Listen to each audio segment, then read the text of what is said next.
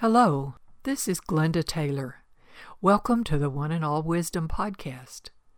Last time, I promised that in this podcast I would bring you a story, not about me, but about someone else, a story that illuminates the issues of our time, the issues of social justice, the slippery concept of equality, the ambiguity of methods to bring about change, and also just an amazing life story. The story is grounded in Texas, where I live, but it is a story that stretches way back in time and also extends into today's social issues. Here it is. It begins when news of Lincoln's Emancipation Proclamation came to Texas on June 19, 1865. Texas, a Confederate state, was occupied by that time by Union forces. So when word came of the Emancipation Proclamation, the Union officials in charge in Texas announced to the slaves living in Texas that they were free to go. Where? To do what? Uncertain. It was said at the time that Lincoln had plans for Reconstruction, what to do with the freed slaves, but Lincoln was soon dead, assassinated. In Texas, it was tense. The terms of Reconstruction were being worked out in Washington, which was in chaos. Time passed. The emotional and physical turmoil was great on all sides, and the violence continued. But eventually, in attempting to put back together the Union, the United States government set up minimum requirements for readmission to the Union, and since slavery was now prohibited under federal law, Texas had to change its state constitution. So a constitutional convention was held in Texas in 1866. At this convention, supervised by the Union troops, 10 African Americans served as convention delegates, much to the consternation of Confederate-minded white Texans. According to the record, as the revised Constitution was being discussed, 5 of those black men refused to agree to the new Constitution that was being drawn up, believing it was too lenient toward the previous Confederate government in Texas, but it passed anyway. It granted African American men some limited rights, including the right to own and transmit property, and the right to testify orally in any court case involving other African Americans, but not whites. And of course, it did not allow any African American the right to vote or hold public office. Well, that didn't meet the new federal requirements, making it necessary for Texas to hold another constitutional convention 2 years later, again closely supervised by federal authorities. Of the 106 delegates this time, there were 24 African Americans, along with the rest of the non-blacks who were on all sides of the questions of Reconstruction. I can imagine the heated debate that went on. Dangers of reversion to previous ways of doing things was discussed. Need for reconciliation was even discussed. But the convention deadlocked. So the federal officials in charge of Texas at the time gathered up the pages of the bill as it stood and put it up for a vote by the Texas citizens. It was ratified, but only, no doubt, because those with Confederate sympathies were barred from voting.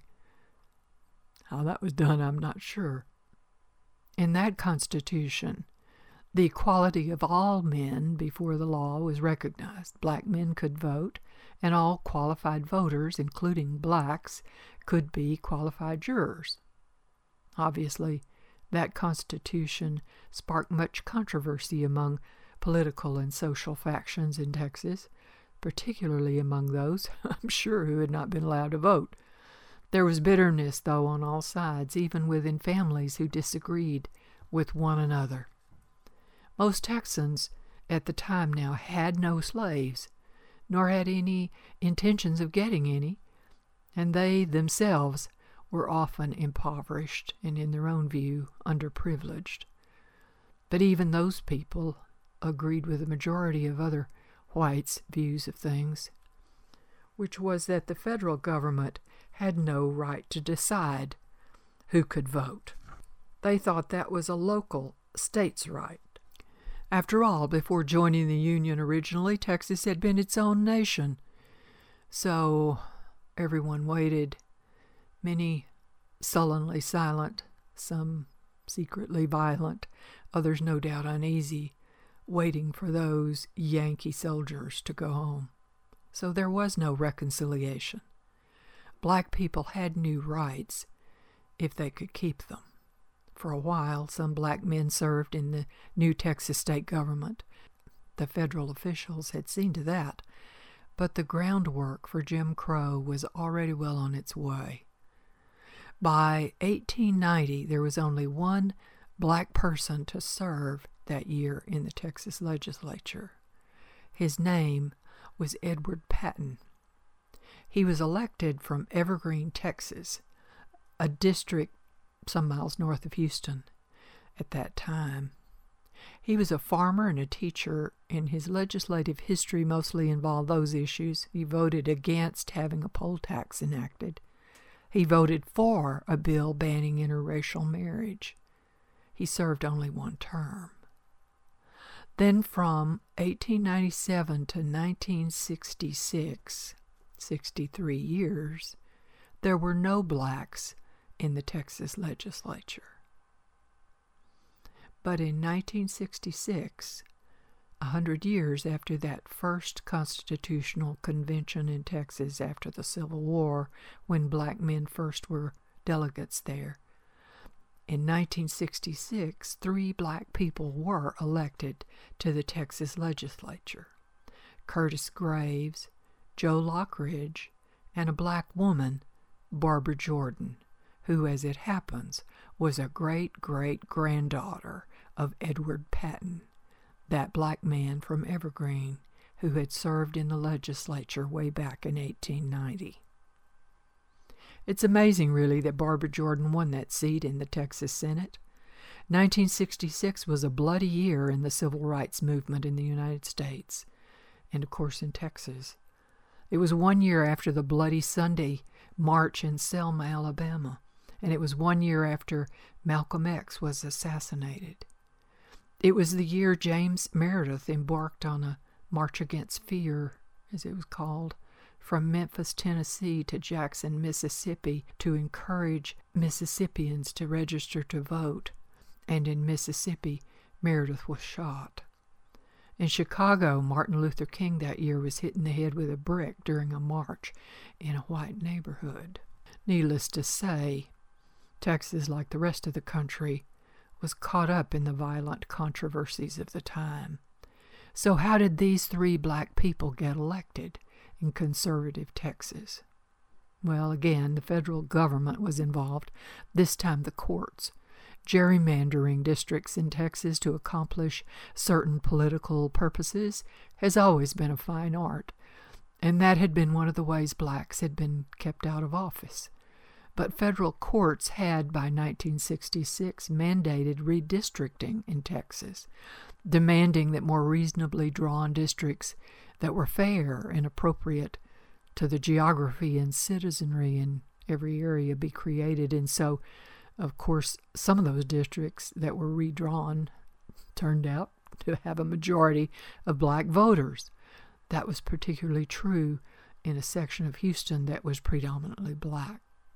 So Barbara Jordan ran in one of those districts in Houston and won, defeating a white liberal and becoming the first black woman ever elected to the Texas legislature. Barbara Jordan's story is worth looking at in today's climate of Black Lives Matter. Many younger people today, I'm sure, haven't heard of her, but the complexity of her life and of her way of approaching social justice bears scrutiny. Others have written about her, I know, but I'm going to give it my own recap here for my own purposes. Barbara Jordan's father was a Baptist minister and a warehouse clerk. Her mother, of the Patton lineage, was a maid. Barbara was an excellent student back in her all-black high school classes. When she graduated, she enrolled in the all-black State College in Houston, Texas Southern, that had just been established recently to keep from integrating the University of Texas. Barbara Jordan graduated from Texas Southern in 1956, magna cum laude, the same year, incidentally, that the University of Texas was finally willing to allow black students to enroll for the first time. But Barbara Jordan went north for law school instead of going to UT. She got her degree from Boston University School of Law. No doubt while in Massachusetts in law school, she enjoyed more opportunities as a black person than she had in Texas. But after getting her law degree, she did move back to Houston to open a law practice, working temporarily out of her parents' home and supplementing her income, working as an administrative assistant to a county judge there in Houston. She involved herself in the entanglement of Texas local politics. She worked in the Kennedy campaign for president, and in that way became known to Lyndon Johnson. And eventually, as I said, after redistricting made it possible in 1966, she did make her historic race for the Texas Senate. I campaigned for Barbara Jordan that year. I was involved to some extent in the civil rights movement in Houston where I lived, and in the women's liberation movement of the time, too. I was 27 years old then, working at the University of Houston as editor of publications, and that year I published an issue of the alumni magazine focused on poverty and power and racial inequity. I was white and, yes, privileged in that regard, I guess, so I didn't live in the part of Houston that Barbara Jordan lived in or share her experiences, but I was passionately concerned about injustice.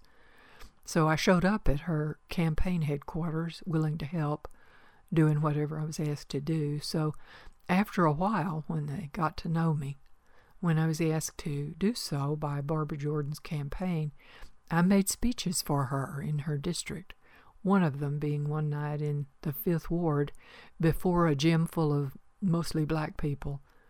I remember well trembling with excitement and, yes, some fear, as I admitted to that crowd that as a white woman, I was not in a position to speak for black justice in the way that one of them could, but that what I could do was to say, not on behalf of all white people, but on behalf of many, that I joined with them in the struggle for justice, for equality, for blacks and also for women, and I was there urging them to support a black woman, Barbara Jordan, for the Texas legislature.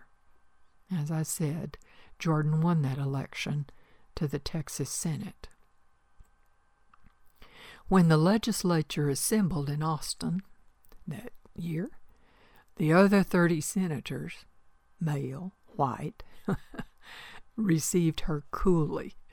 The courts had made rulings about redistricting, but the minds of most people hadn't instantly changed. And Barbara Jordan had to decide how to chip away at the prejudice and the ingrained attitudes in order to function at all in the legislature. As the Texas Monthly magazine later wrote, quote, "Since no black face had been seen in the Senate chamber since 1882, and since that body had its share of unreconstructed Southerners, there was still a certain period of adjustment, shall we say," end quote.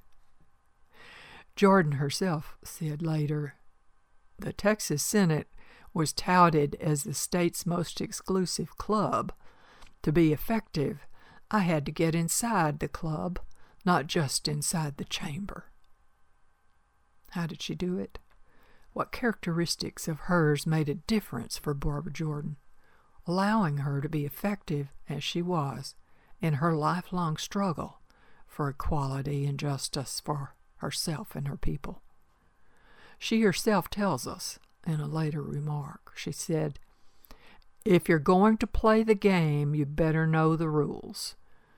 Know the rules she did, the parliamentary rules of the law and the legislature, and by that time, the rules of the political game as well. She said, "I singled out the most influential and powerful members of the Senate Club, and I determined to get their respect."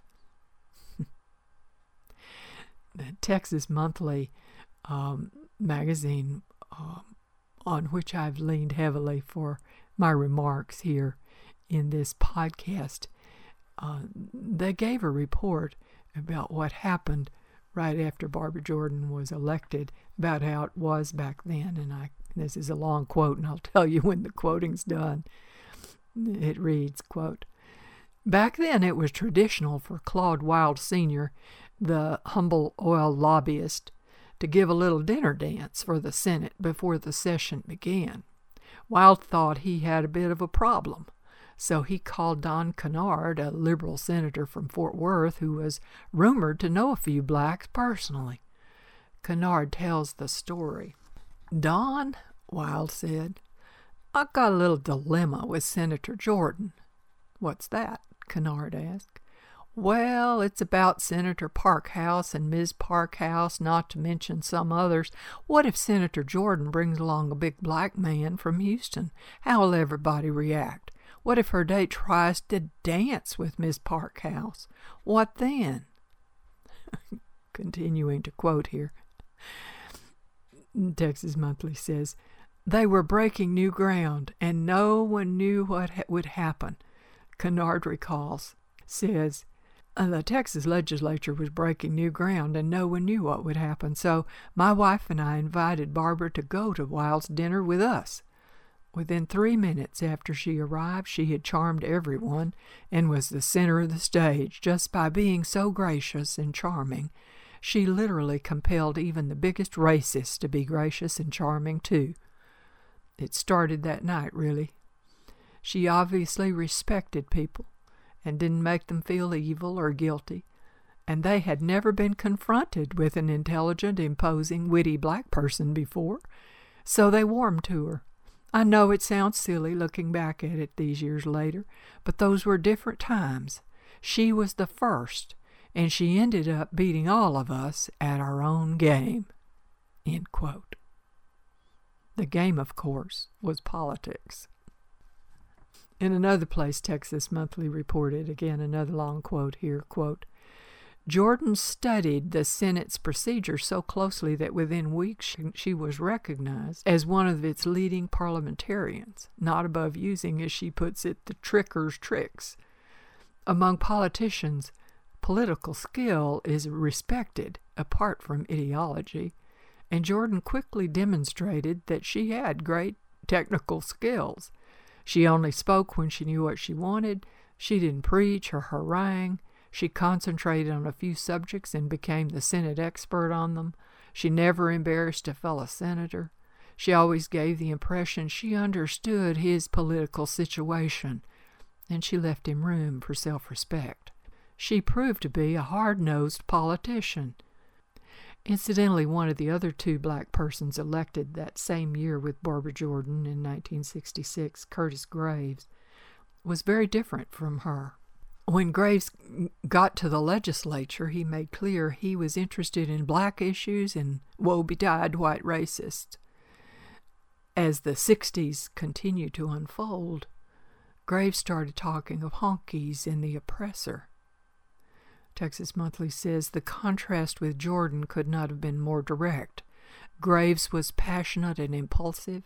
She was aloof and calculating. He was angry. She was conciliatory. He made whites feel personally guilty for the sins of segregation. She emphasized common problems. He would have nothing to do with the establishment while she courted it. End quote.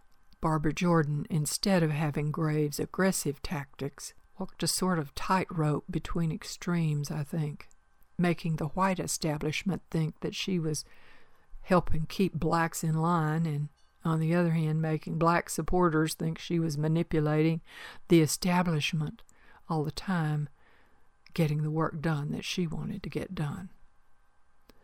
Curtis Graves would later run against Barbara Jordan for Congress. He attacked her, calling her a tool. It was a tough campaign, an unprecedented battle between two prominent black politicians. Barbara Jordan never attacked Graves and simply repeated that the issue was who could get things done, who's more effective. She received 80% of the vote. Graves left Texas for good.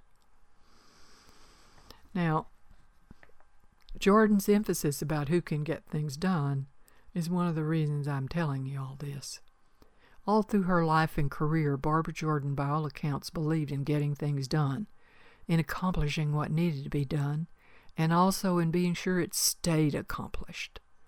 She saw that people like Sam Rayburn and Lyndon Johnson, both from Texas, got things done, whatever it was they wanted to get done. So she adopted their practical skills, but she also kept to her own core purposes, shall we say. And with her own life experience, she understood the black side of the issues at hand. And for practical reasons of getting things done for herself and her black constituency, she worked together with those who disagreed with her. She sought to bring people together. She worked for reconciliation in order to get things done. She knew that to have any lasting equality, what was done had somehow to take in all sides of every equation and work it out, and take in, too, the long and the short view of things. So, of course, she was criticized on all sides, from some white conservatives who thought her too black and too liberal, and from liberals, and some black activists among them, who thought she was too incremental and that she was a tool of the establishment. But she kept getting elected and getting things done. She received 80, 90, 100% scores on all of the tallies kept by black, liberal, feminist, and environmentalist groups, voting virtually down the line with black issues. But she was no ideologue.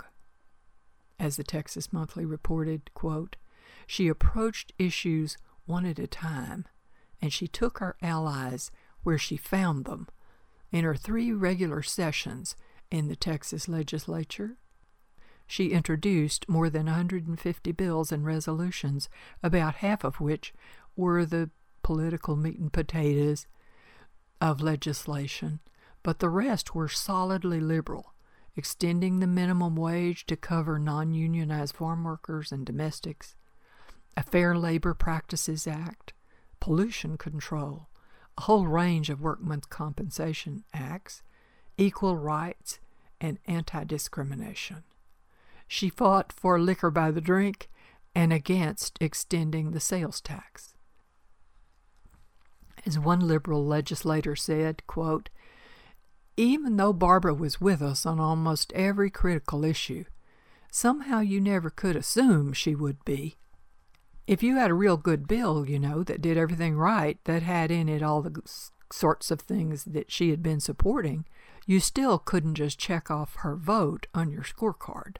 You had to go see her, reason with her, make her understand what you wanted to do. She always ended up in the corral, but damned if she didn't have to be rounded up every time. When a political opponent remarked that she was working to become one of the boys' club of the Senate, she put up with the criticism. She even participated in the good old boys' club and used it. She would joke with them, drink with them, stay up late, play the guitar, and sing songs with them.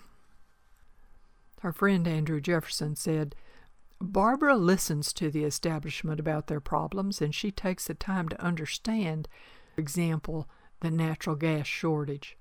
She won't oppose them just because they're the establishment. But when it comes down to some long-standing principle of her own, she can be counted on to help the establishment understand it, just as she tried to understand their energy problems. She gets leverage that way, and she's not afraid to use it. The result of all of this is at the end of her legislative session in the Texas Senate, her colleagues unanimously passed an unprecedented resolution expressing the Senate's, quote, warmest regard and affection. The 30 men rose and gave her 2 standing ovations. Their resolution said in part, quote, she has earned the esteem and respect of her fellow citizens by the dignified manner in which she conducts herself, and because of her sincerity, her genuine concern for others, and her forceful speaking ability, she has been a credit to her state as well as her race, end quote. To call a black person a credit to his race in those emotion-charged years was patronizing, to be sure, and probably unacceptable to some. Barbara Jordan took it for what it was and gave it back in kind. She later said, apparently unambiguously, I have not been treated with any more respect by any group of men anywhere. In Texas, the president pro tem of the Senate is technically a ceremonial position, but it's a legal position too, because the president pro tem serves as acting governor whenever the governor and lieutenant governor are both out of the state. So in March of 1972, despite whatever misgivings the white male Texas legislators had had at the beginning of Barbara Jordan's being elected, they elected Barbara Jordan president pro tem of the Texas Senate, making her the first black woman in America to preside over a legislative body. And in seconding the nomination, one of Jordan's male colleagues on the other side of the chamber from her stood, spread his arms open, and said, "What can I say? Black is beautiful." The Texas Senate had been impressed, as one of them said, by her deference to leadership, loyalty to the institution, hard work, humor, and unwillingness to be typecast, all wrapped up in the power and mystery of her personality and topped off with that old stand-by-her voice, which could either create an easy intimacy or intimidate, seemingly at will. Jordan's voice, that deep, resonant voice, any of us who ever heard it never forgot it. She without doubt got her voice from her father. Texas Monthly writes again in this long quote, Reverend Jordan, remember her father was a Baptist minister, Reverend Jordan's churches were solidly missionary and fundamentalist, the churches that had for 300 years promised black Americans salvation from a world of tears and travail. On Sundays, Barbara and her 2 older sisters would get up behind their father after his sermon and sing gospel music, the old-fashioned kind where they clapped and swayed and affirmed the joyous promise of their religion. The father prided himself on speaking correctly in full, rounded, unaccented tones. To him, correct speech was a mark of good breeding and class, and he insisted his daughter speak correctly. The common assumption that Jordan developed her speaking style at Boston University Law School could not be more wrong, says Tom Friedman, her debate coach at Texas Southern University. She had it in the cradle, he said. She did get a little JFK cadence in her voice from Boston, I guess. Andrew Jefferson, her friend, said, those of us who knew her well noticed a little extra when she came back from Boston, a sort of embellishment, a little frosting on the cake, so to speak. But as far as Jordan herself was concerned, she said, I don't have an accent. I just talk like me. I've talked this way as long as I can remember. Texas Monthly continues, Jordan's attitude is disingenuous, at the least, since her voice is much of her image. It underscores her aloofness and dignity. It lifts her beyond region. It masks any fuzzy thinking or lowly ambition, and it scares the hell out of people. On hearing it for the first time, one awed young woman said, I turned on my television set and I thought I was listening to God. It sounds, as Congressman Andrew Young of Georgia says, like the heavens have opened up. The religious parallels are apt because the voice is an evangelical voice, a voice designed to bring to the fold the presence of the Lord. For that voice, for much of her ambition, and for her exacting standards of excellence, she can thank her Father." End quote. A few years later, Jordan ran for and won a seat in the U.S. House of Representatives. The Texas Senate, flush with affection for her, decided on the unprecedented step of commissioning her portrait to hang in the Texas Capitol, alongside portraits of Davy Crockett, Sam Houston, Lyndon Johnson, and Jefferson Davis. Texas Senator Chet Brooks, when the portrait of Barbara was being painted, said to Jordan, "Senator, the only thing missing in this portrait is your voice. Without your voice, it just isn't you." Jordan, in reply, said, "Senator, these walls have been needing a touch of color, and when my painting hangs amid the august people on the walls of this chamber, believe me, it's gonna talk." Close quote. Jordan did win that seat in the U.S. House of Representatives during the year when she and Andrew Young of Georgia became the first African Americans in the 20th century elected to Congress from the Deep South.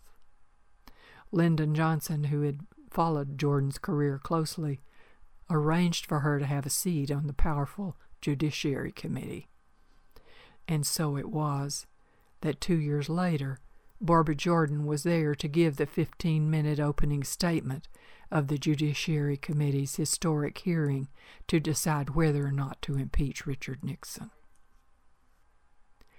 I watched on television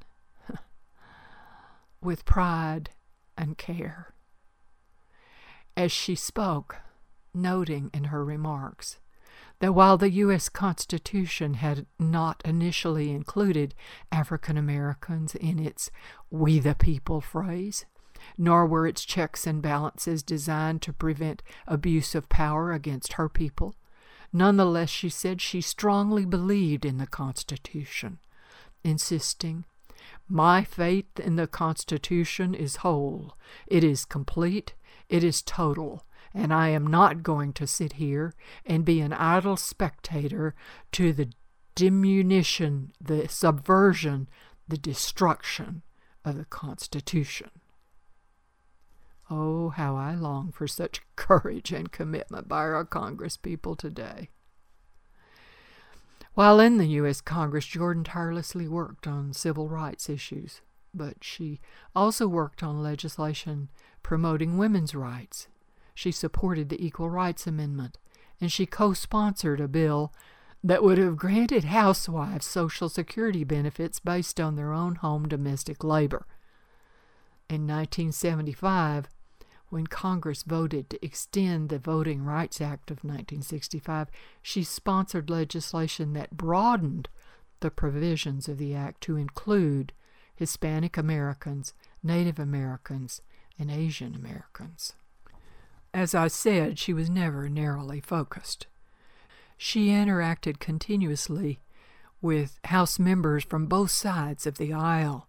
She often sat near the aisle, near where the other side of the opposition sat, so she could talk to them across the aisle, get to know them better, be more familiar to them. As the House of Representatives website history section says about Barbara Jordan, she was reluctant to commit herself fully to any one interest group or caucus, even the Congressional Black Caucus, of which, of course, she was a member, or the House women who met informally. Quote, "She was especially careful not to attach herself too closely to any agenda she had little control over that might impinge on her ability to navigate and compromise within the institutional power structure." She worked within that power structure, and she considered each issue on its own workable merits. She introduced civil rights amendments to legislation authorizing law enforcement assistance grants. And although she voted for busing to enforce racial desegregation in public schools, she was one of the few African American members of Congress to question the utility of that policy, whether it would work or not. Jordan herself said, "I am neither a black politician or a woman politician. I'm just a politician, a professional politician." The Texas Monthly remarked, quote, "The symbolic dimension of Barbara Jordan's achievement was to link the troubled past with a hopeful future, to bridge from a segregated society to an unsegregated one. She's been called Aunt Jemima by both her friends and her enemies, and although she doesn't like it, the metaphor is apt. In appearance, she conjures up the common memories of a culture. She is every black maid, black cook, black mammy. The awesomeness of Barbara Jordan's presence is rooted in her explicit destruction of that image, as if every black mammy and Aunt Jemima has risen up with her rolling pin to take over the world." Barbara Jordan gave the keynote address at the 1976 Democratic National Convention, another first for African American women, and a speech that made her famous with even more Americans. Health considerations largely influenced her decision when she finally decided not to run again for Congress. She came home to Texas then to teach, to become the Lyndon B. Johnson Centennial Chair of Public Policy in 1982, and Texas Governor Ann Richards made her special counsel on ethics. Over the years, Barbara Jordan had so many honors, I can't name them all in this short podcast, but they included Best Living Orator, one of the 25 most influential women in America, Time Magazine's Woman of the Year, and she was the recipient of the gold medal of the National Conference of Christians and Jews for, quote, courageous leadership in governmental, civil, and humanitarian affairs. President Bill Clinton awarded her the Medal of Freedom in 1994.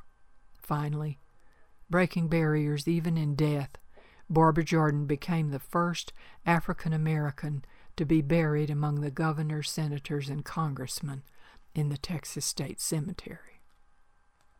So these days, as I'm listening to voices memorializing George Floyd, raised in Houston's Fifth Ward, which Jordan had represented back in her day, I can almost hear in my memory the deep, clear voice of Barbara Jordan, who believed fiercely in working for equality for all people and who understood how to get things done and how important reconciliation is.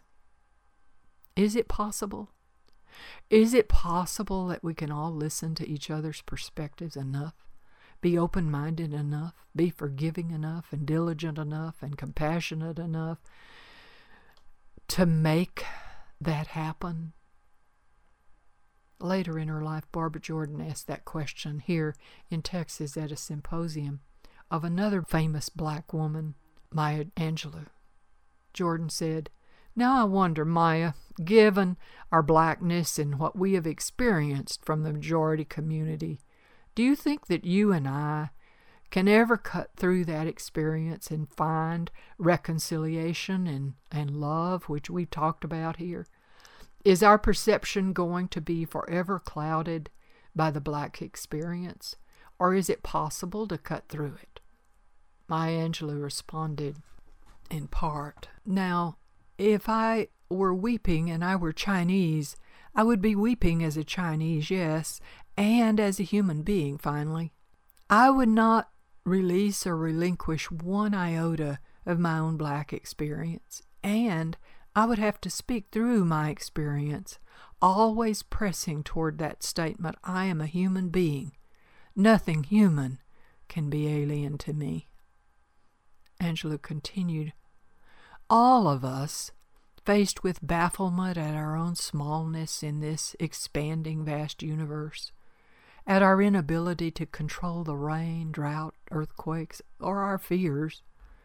We wrestle as best we can with concepts which are larger than our present capacity to embrace.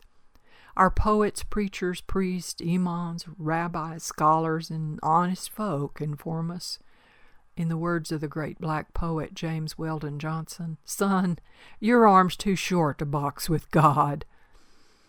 So, Maya Angelou says, I just want to come through it and to see all human beings as my brothers and sisters. That, I think, was Barbara Jordan's broad life work, to work for equality for all, to see all as her brothers and sisters. So again these days I've been hearing her deep voice in my ears and remembering her amazing story and the powerful influence she had on me during a time in my own life when it was all too easy to despair that change would ever come. As the Texas Monthly said of her, to a country racked with the longest war in its history, torn by racial division, unsure of its institutions and its future, she furnished clear hope. A Southern woman from the race of slaves, she dramatically affirmed, in spite of slavery, civil war, and segregation, her faith in our original ideals. Barbara Jordan herself said about bringing people together, "There is no executive order, there's no law that can require the American people to form a national community. This we must do as individuals. And if we do it as individuals, form that national community, there is no president of the United States that can veto that decision." She felt moral outrage, to be sure, and she said so. But she used her moral outrage, I think, surgically, not only speaking up to power, but operating on it, on the power structure, with her own special skill and understanding, to create the changes that she believed so passionately in, and to see that they were lasting changes. She believed in the founding principles of the Constitution, and she fought always to have them apply in real life to all people, including her own. I leave you with her words, quote, "We must not become the new Puritans and reject our society. We must address and master the future together. It can be done if we restore the belief that we share a sense of national community, that we share a sense of national community, that we share a common endeavor. It can be done. It can be done." I believe that too. So until next time, when I will bring you another in this series of stories on this subject of social justice, equality, and the ambiguity of means to achieve it. This is Glenda Taylor. Join me at any time on the oneandallwisdom.com website.